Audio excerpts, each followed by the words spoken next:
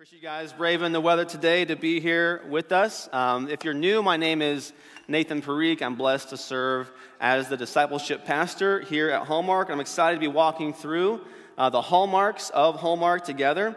Last week, Pastor John kicked us off with our foundational hallmark, which is being biblically driven. I'll be praying for Pastor John, along with several other members of our church and another church in Georgia. They are in Cambodia right now. They've been having a great trip so far. I saw a video of Chad eating a spider, so things are going really, really well. But if you missed last week's message on what it means to be a biblically driven church, I encourage you to watch that online, either on our website or our YouTube channel. But today we'll be walking through our second core value, which is being personally involved. And so if you would, open your Bibles with me to Acts chapter 6. Acts chapter 6 is where we will be today. If you've ever been on an international trip, whether to Cambodia or Kenya, anywhere overseas, you know that those flights are extremely long. You're crammed in there with a few other 100 people for a very long time, and you're just stuck on that plane for what feels like forever. But one thing, if you've ever done that type of travel before, one thing you probably realize pretty quickly is that even though you are in close proximity with a lot of people, you don't really experience togetherness with those people, do you? Usually you want to get as far away from people on an airplane as possible. If you're anything like me, as soon as you get on the plane, you want to kind of check out, pop in your earbuds, and do your own thing, just kind of let me be. See, when we're on an airplane, when we fly, we are associated with the people that are on that airplane with us, right? We're all going to the same destination. We're going to experience the same turbulence, like Stephen said. We'll experience the same delicious food, not really. We'll all experience the same announcements. We're all going to go through the same process and land at the same place. But how much community have you ever really experienced with your fellow passengers? And the answer to that is probably none. We associate, but we don't participate in each other's lives, which for an airplane, that's okay. But I think for a lot of people, their experience in church is also very similar. You show up, and we're associated with the other people that also happen to be in the same building. We hear the same great announcements from Mr. Jimmy. We hear the same message. We sing the same songs together. Lord willing, we're all headed to the same destination. I'll let that sink in for a second. Lord willing, we're all headed to the same destination. We associate with other people, but we don't necessarily participate in the lives of others or allow others to participate in our lives. We haven't experienced what the Bible calls community, what we call at Hallmark being personally involved. One of the reasons why being personally involved is a hallmark of Hallmark, and one that I'm particularly passionate about as someone that's grown up in the church, is because I think too many Christians think that showing up means that they are in community. But what we don't realize is that proximity does not equal community. Just being physically close to somebody does not mean that we are living in community with those people. And the culture that we want to cultivate here at Hallmark is not a culture of a lot of passengers, of a lot of people who are loosely associated but get bothered if you get too close. If you get too personal, then we don't like that. But instead, we want a culture that is personally involved, that values the type of community where there is depth, where there is vulnerability without fear, where there is authenticity, so that we can all together be transformed and be made more like Christ. And so as we prepare to get into this topic, just a quick zoom out is why do Christians talk about community so much? Why do we care about this? Why is this, no matter what culture you go to or time period in history, have Christians always put some type of value on community together? We have to understand that it is God's design. Because as a Trinity, God has never himself been isolated or alone. He has always been in communion with himself, and he created us as people in his image to live in communion with him and with one another. That's the foundational root behind the whole idea of community. As you and I were designed, we were created not to live in isolation, not to live the Christian life on our own, but to walk through life together. And that is the way God has designed us to be. And so when we choose to go outside of that design, God can still bless, God can still use us, but we are missing out on the full experience that God has created us to have. And in the New Testament, particularly in the book of Acts, gives us a picture of what it looks like to belong to a community together. And there's so many passages that we could pick to go through to talk about and draw different truths about being personally involved in. But today, in Acts chapter 6, we'll see that when we are personally involved, God's kingdom grows. When you choose to be personally involved in the lives of other believers, of other church members, God's kingdom will grow. And so let's start off in Acts chapter 6, starting in verse 1. Now in these days, when the disciples were increasing in number, a complaint by the Hellenists arose against the Hebrews because their widows were being neglected in the daily distribution. And the 12 summoned the full number of the disciples and said, "It is not right that we should give up preaching the word of God to serve tables. Therefore, brothers, pick out from among you 7 men of good repute, full of the Spirit and of wisdom, whom we will appoint to this duty. But we will devote ourselves to prayer and to the ministry of the word." And what they said pleased the whole gathering, and they chose Stephen, a man full of faith and of the Holy Spirit, Philip, Prochorus, Nicanor, Timon, Parmenas, and Nicholas, a proselyte of Antioch. These they set before the apostles, and they prayed and laid their hands on them. And the word of God continued to increase, and the number of the disciples multiplied greatly in Jerusalem, and a great many of the priests became obedient to the faith. Lord, I thank you for the reading of your word, and I pray that as we go over the book of Acts this morning, this chapter 6, verses 1 through 7, and we talk about being personally involved, that you would teach us what you want us to learn, and not only to learn, but also to apply it. We ask all these things in your name. Amen. So verse 1 kind of sets the whole stage for our passage today, where first we see conflict in the community. Now, to get more background, you should go back and read Acts chapter 2 and 4, which Pastor Carlos will be preaching on next Sunday. So make sure you read those verses, those chapters this week, which you will. If you're following along with our 2024 reading plan, you'll read those on Saturday. But the community of believers, they have been taking care of one another. They are meeting the financial needs and the physical needs of those who are struggling in their congregation. They were even going so far as to sell their personal belongings to help meet those needs of other people. And that included the distribution of food.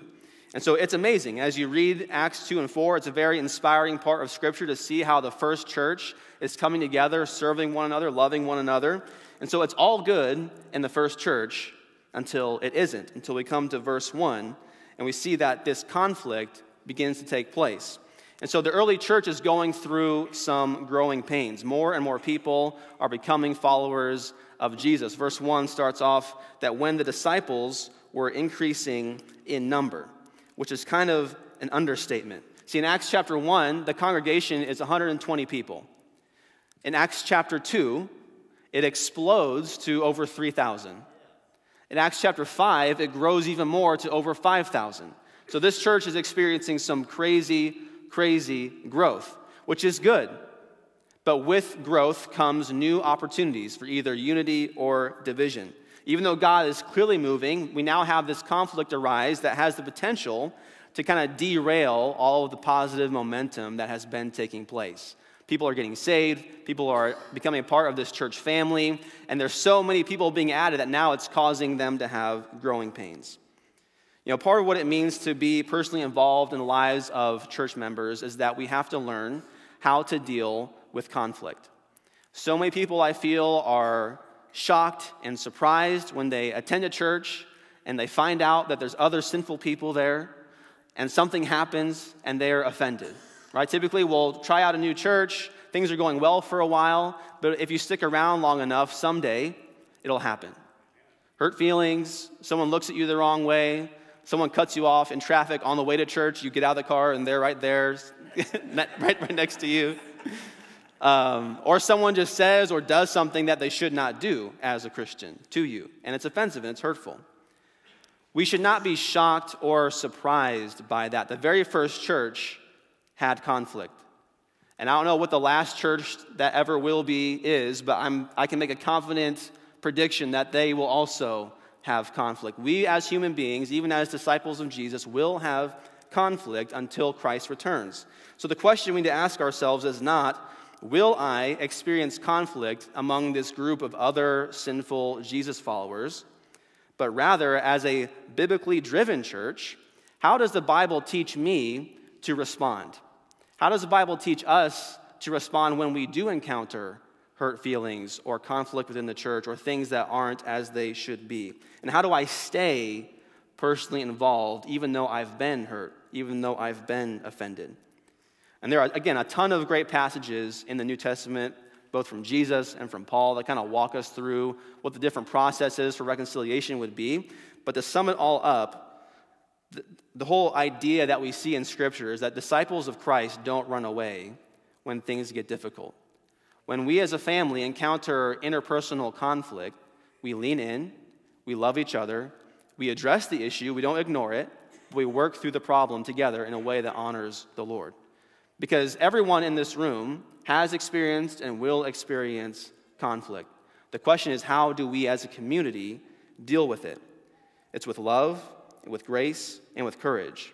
And so let's look back now at the passage and get into the actual problem that this first church was facing. It was a complaint by the Hellenists that arose against the Hebrews because their widows were being neglected in the daily distribution. So we have two parties here. We have a huge influx of people that are coming into this church. Now there's two ethnic groups that are at play. And so first are the Hebrews, which these are the ones that we are used to reading about in the Bible and the Old Testament. They're the OG Jewish people. Okay, there's nothing new to explain about them. David, Solomon, all of them, these are all of the Hebrew people. But now you have this other group called the Hellenists. They were Jewish, but they were from all over the Roman Empire, and they had a Greek ethnic background. And so they would speak Greek, whereas the Hebrews would speak Aramaic. They had separate synagogues, and so in their synagogues, they would read the Greek Old Testament, called the Septuagint, whereas the Hebrews, in their synagogue, they would read the Hebrew Old Testament. And they had a lot of different ethnic diversity that was much more diverse than what the strict Hebrew synagogue would have. And so you have traditionally, the Hebrews kind of looked down on the Hellenistic Jews because they were not as pure, not as original as they were.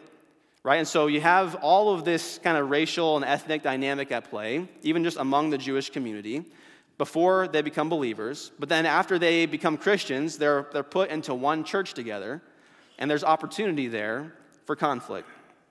Oftentimes when we have differences, whatever those differences are, there's an opportunity for two things.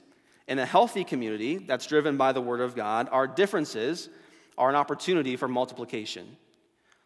God wants to take the differences that you and I have, that each of us have, and use that to reach more people with the gospel.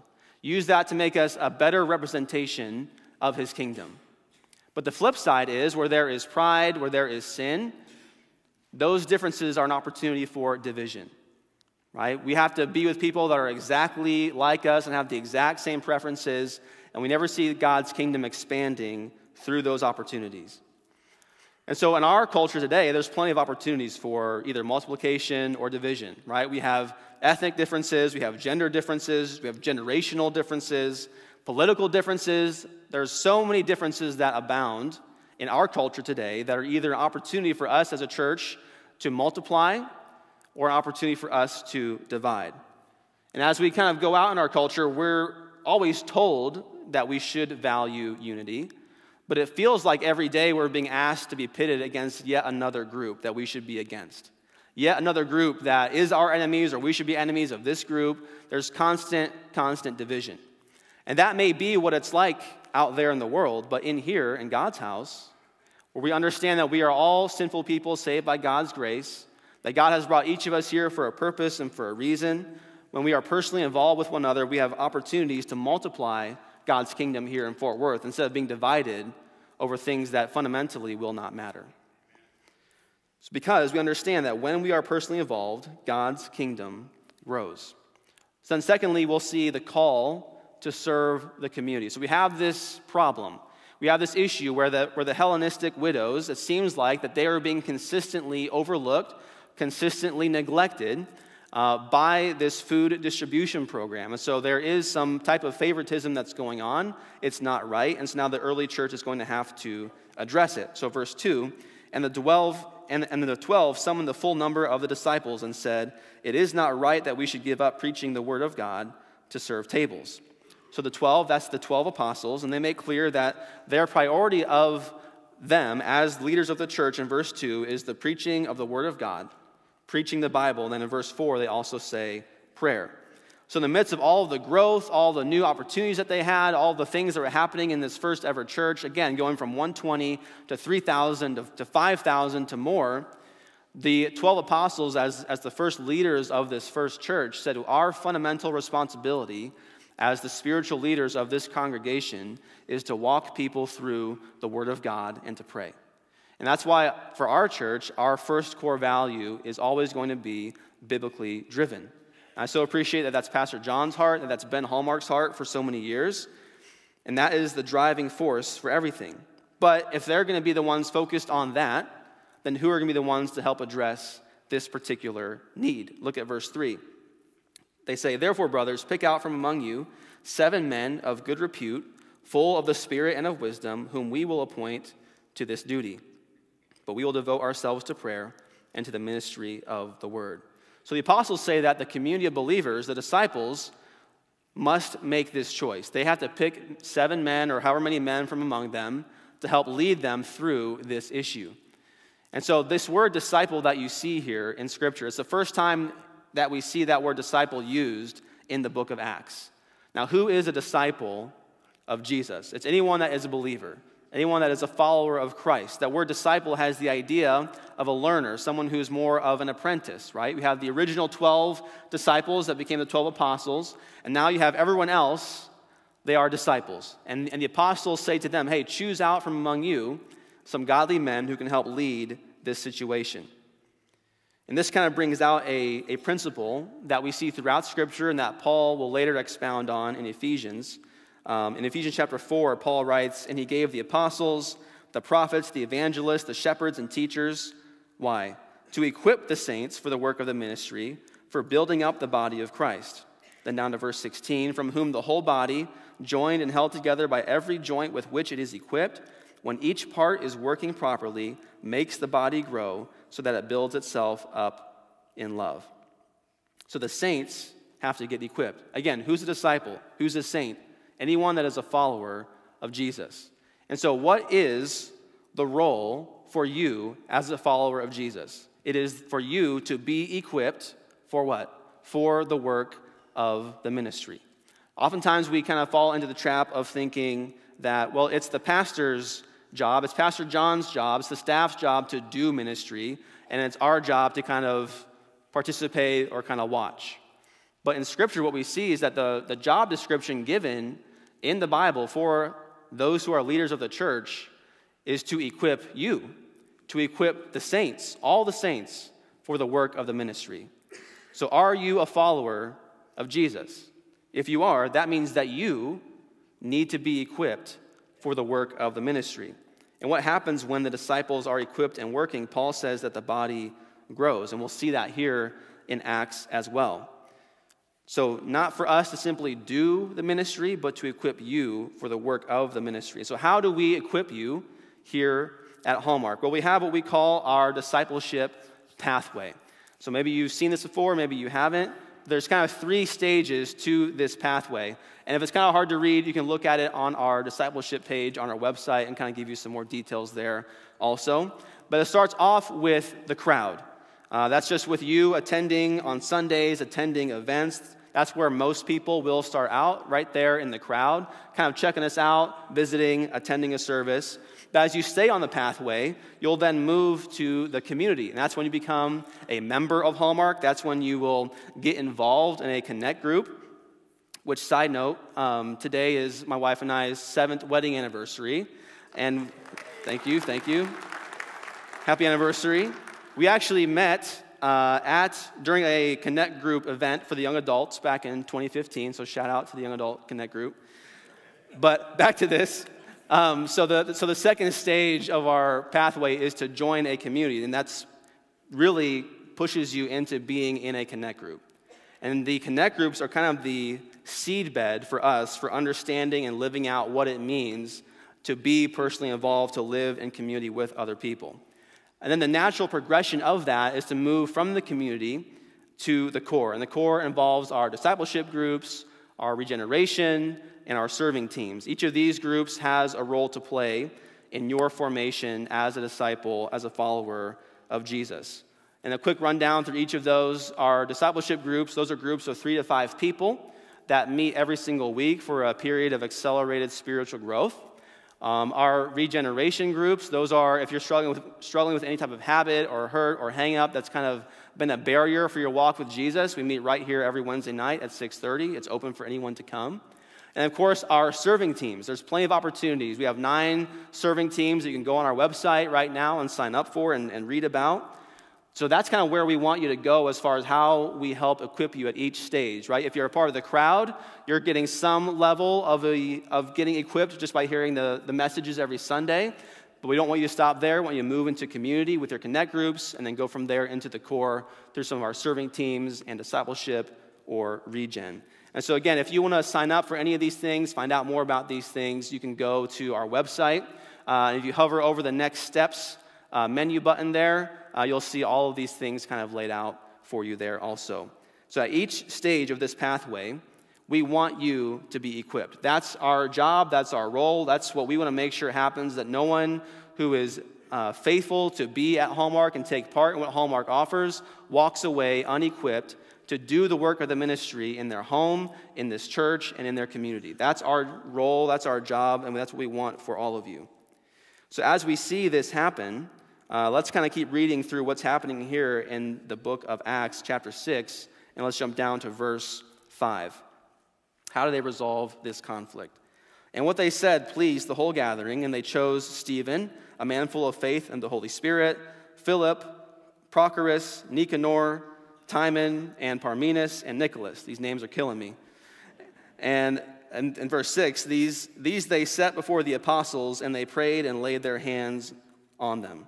So these 7 men that are chosen, these are guys that are just a part of the congregation. These are guys that are in the crowd. They're not apostles. They're not pastors. As far as we know, up until this point, they've had no particular special role, but they have been faithful, and they are called out to serve. I've seen a lot of Christians over the years and church members that don't get involved at one level or another in serving or in discipleship or the work of the ministry for lots of various reasons. But I think a lot of the people that I've seen that I know would be good at like the ministry, that I know would be good at serving, that I know could really bring a lot of value to the rest of the body, that choose to stay back, they do so because they've believed one or more myths. I like the way Larry Osborne writes it out in his book, Sticky Church. He says there's 3 myths to kind of keep people from really taking that next step of service. The first one is the holy man myth. And he writes that the holy man myth, it's the idea that pastors somehow have a more direct line to God. It cripples a church because it overburdens pastors and underutilizes the gifts and anointing of everyone else. It mistakenly equates leadership gifts with spiritual superiority. When Jesus gave us the Great Commission, when he said, go and make disciples, that was not just to pastors or teachers or church staff. He gave that commission to you. If you are a follower of Jesus, that is your commission. And the first place that takes place is in the local church. That's myth number 1. Myth number 2 is the ministry myth. It says, I am not ready to be used by God because of my past sins, because of my introverted personality, or because I don't read the Bible enough or pray enough or know enough. I am not ready for ministry. Here's a little secret. All of us have past sins. All of our personalities are a little bit off. None of us read the Bible exactly how we should all year round. None of us pray exactly as we should all year round. None of us will ever feel ready for ministry, right? Most of the time, when I'm asked to preach, I don't feel worthy, prepared, ready, wherever that may be. None of us will feel ready. But the truth of the matter is that if you are a follower of Jesus, he has called you to serve in some capacity, in some way. God did not save us to fundamentally be people that just sit in a pew forever. He saved us to be personally involved and serve one another. Don't believe the lie that you are not whatever enough, because the truth is none of us are enough. The only reason that why any of us can do any type of ministry is because of the grace of God. I'm not up here because I'm better than you, smarter than you, more spiritual than you, right? This is just where God has placed me. But God has you here also for a reason, for a purpose. That's why God calls us a family, why he calls us a body, because we cannot function without each other. And the final myth is the maturity myth. This suggests that in order for someone to minister, they must reach full Christian maturity, whatever that means. This paralyzes most believers into thinking that they are never equipped for the ministry. They need another class, they need another Bible study, another seminar, they need another degree on the wall. And they're fearful that someone might ask them a question that they cannot answer, and so they never actually participate in ministry. So maybe some of those, maybe all of those kind of resonated with you, like, man, I'm not a pastor, or I'm not good enough, or I don't know enough. Those are myths that we don't see in Scripture. Yes, of course, there's qualifications for pastors and deacons in the Bible, but there are no qualifications for what it takes to love one another, to serve one another, to be a part of a local church. The beauty of discipleship is not that you have all of the answers, but it's simply, are you willing to help the person that is one or two steps behind you and come alongside of them and help them follow Jesus? That's what discipleship is. Think about the 12 apostles when Jesus first called them. Were they ready? Were they holy men? Did they have ministry degrees? Were they sinless people? Were they spiritually mature? No, and God chooses them to be the first people to take the gospel to other people, right? That is the model that we see in Scripture. One interesting thing to note about the 7 men that are chosen here, and we know this from their names, is that not only are they hard to pronounce, but all 7 names are Greek.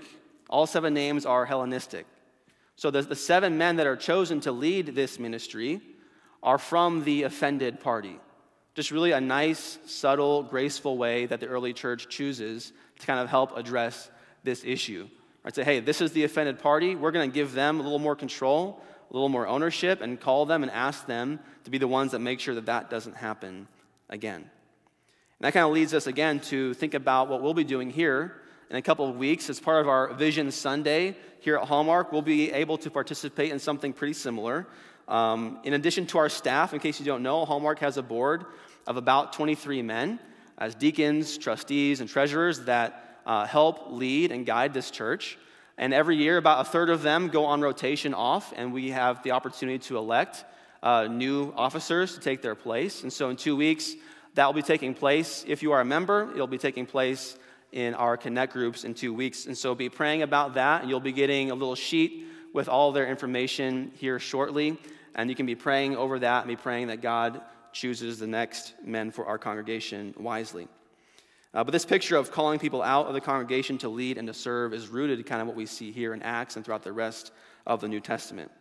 And so this whole idea of being personally involved, of being a biblical community is really hard to miss as you walk through Acts, as you read through the church dynamics throughout the New Testament. And one of the things that you see over and over and over again is going to be this phrase, one another. In the New Testament, there are about 60 one another passages in Scripture. And I'm not going to walk through all of those for you here, but God really is calling us to love one another and to serve one another. And as you read through all of those statements, you really realize that the full scope of all of these one another passages that God gives us as church members, they cannot be lived out in a 45-minute church service where you're sitting in a pew next to somebody. Right? That is not God's design. Like, just listen to some of these one another's. Again, just a few. It says, live in harmony, build up one another, care for one another, serve one another, bear one another's burdens, forgive one another, be patient with one another, speak the truth in love, and the most common one that you'll find is love one another. And when God says love one another, he doesn't mean that you sit next to someone in a pew, look at them and say, hey, love you, bro. When he says love one another, he says serve, do, take action. That's what love is in Scripture, is a feeling, sure, but it leads to action. And so when you see all of the one another's in the Bible, you have to ask yourself, man, am I supposed to live all of this out just within the confines of a 45-minute, 1 hour, 1.5 hour service on Sunday morning? And the answer to that is no. When you look at the early church, they met together regularly. They spent time together. They were with each other. They were very personally involved. And I understand all of us in here are busy. All of us in here have things going on. But we have to understand that this is God's design for you, and his design for you is good. It is for your benefit. It is for the benefit of others. And this is how he wants us to live as believers. It will be countercultural. It will be hard to do in our American way of life, but it is something that we need to strive for, fight for, and continually try to make more of the forefront of how we live as believers. Because when we are personally involved, God's kingdom grows. Oftentimes it's the irony of, we're praying, God, give me community. God, show me who you want me to disciple. And we're praying these prayers, which are good prayers. And then we come and sit next to 400 people that God has given us as part of a local church body. And God's like, hey, I've given you the people. You just need to take a step of faith. Maybe talk to someone you don't know. Maybe reach out and really make it happen. And that's what we see happen here in verse 7, is whenever these disciples, whenever they take this issue and they address it and they handle it in the proper biblical way, we see that there is growth in the community. Look at verse 7. And the word of God continued to increase, and the number of the disciples multiplied greatly in Jerusalem, and a great many of the priests became obedient to the faith. Remember what we said earlier was that wherever there are differences, there is opportunity for either God to multiply or for Satan to divide. And here, because they had the right kind of community where they were personally involved, because they handled it well, instead of dividing them, God takes their differences and he continues to multiply them. More disciples are made, more people are brought from death to life, and that is God's priority, then and now. Right? God wants us, no matter what age we're in, no matter what country we're in, no matter what our culture is like, he wants us to multiply. He wants us to make disciples. He wants us to share the gospel. And that's really hard to do when we are in conflict with one another. When we understand, though, that our differences are an opportunity for multiplication, when we understand that there is value in being personally involved, that's when we will begin to see God continue to move and God continue to bless. Our core value of being personally involved moves us from being passive consumers that are in a pew to active participants in people's lives. And so as the worship team comes up, I think for us as Hallmark members, I think our next step is clear. Hopefully you have there, either in your seat or you've been carrying it with you the last couple weeks, your Trust Challenge card. You probably have there, we have 3 options there for you. Join a connect group, sign up to serve, volunteer to serve.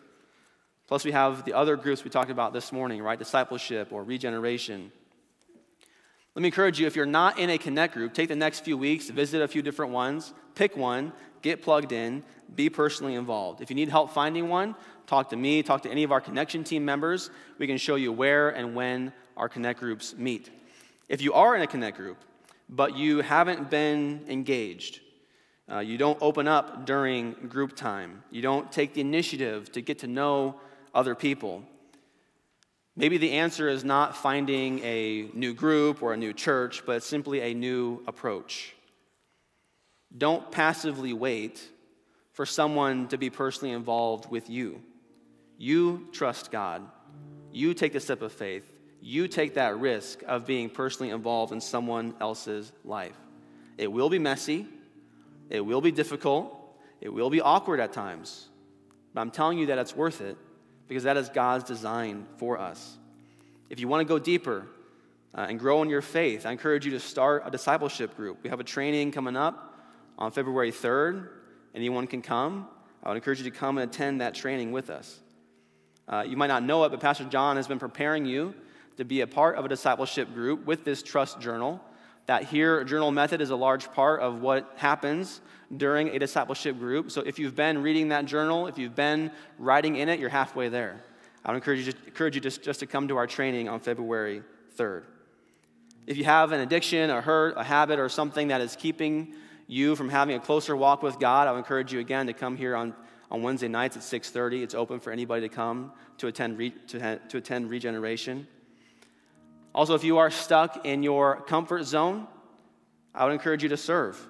Again, you'll see this in a couple of weeks during our Vision Sunday. But our Hallmark Kids Ministry is the fastest growing ministry of Hallmark numerically, and we need the volunteers to keep up with that. We have that plus 8 other opportunities to serve. So again, go online, look at the opportunities, sign up, see where God wants to use you. The whole goal of this is not just so that you can help Hallmark and help Hallmark do well. This is for you. This is for your spiritual benefit. This is God's design for you. This is what God saved you to do. And we simply want to come alongside of you and help equip you to do that. And so this type of community where there is vulnerability, authenticity, depth, this is going to take time. This is going to take risk. This will take trust on our part. Trust that God's plan is better. Trust that God's way is more important than my personality or my preferences. Trust that when I do this, God will bless. This will take a step of faith. And so I'd encourage you during the invitation, if that's you, if you know maybe that God has been asking you to do something and you've just been putting it off, you've been saying no, I would encourage you to surrender that to Him today. And for the rest of you, we've been talking about a lot this morning about being a disciple, a follower of Jesus. And if you sit there wondering, not knowing if you even are truly a Christian, if you are a follower of Christ, just like we saw in Acts where God was adding people to His family daily, God is still doing that today. I believe that God has you here on purpose, for a purpose, and God's offer of salvation still stands. So if you would bow your heads with me, every head bowed, every eye closed. Pastor John always walks us through 3 easy steps to understanding and the gospel, and that's ABC. A is admit. Admit that you are a sinner. Admit that you cannot save yourself. Admit that you are not good enough to enter into God's presence on your own. Admit that you need Christ. B is believe. Believe that Jesus is who He says He is, that He is the Son of God, that He was crucified for your sins and my sins. He was buried, and on the 3rd day He rose again. And C, confess. Confess that Jesus Christ is the Lord, He's the owner, He's the master of your life. The Bible promises that if you come to God with a humble heart, with a heart that is repentant, that God will hear you. He will forgive you. He will not turn you away. It does not matter your past. It does not matter your sins. It does not matter your struggles. God says that you are welcome to come to Him, and He will welcome you with open, loving arms.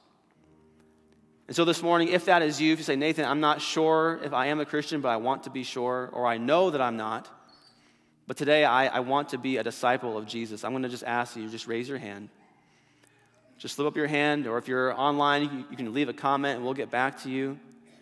And just let us know that, hey, I want to be a follower of Christ.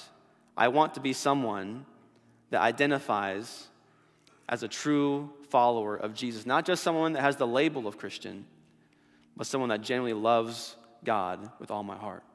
So again, if you raise your hand, I would encourage you to come and speak to me during the invitation. I would love to talk more with you and walk you through what the Bible teaches.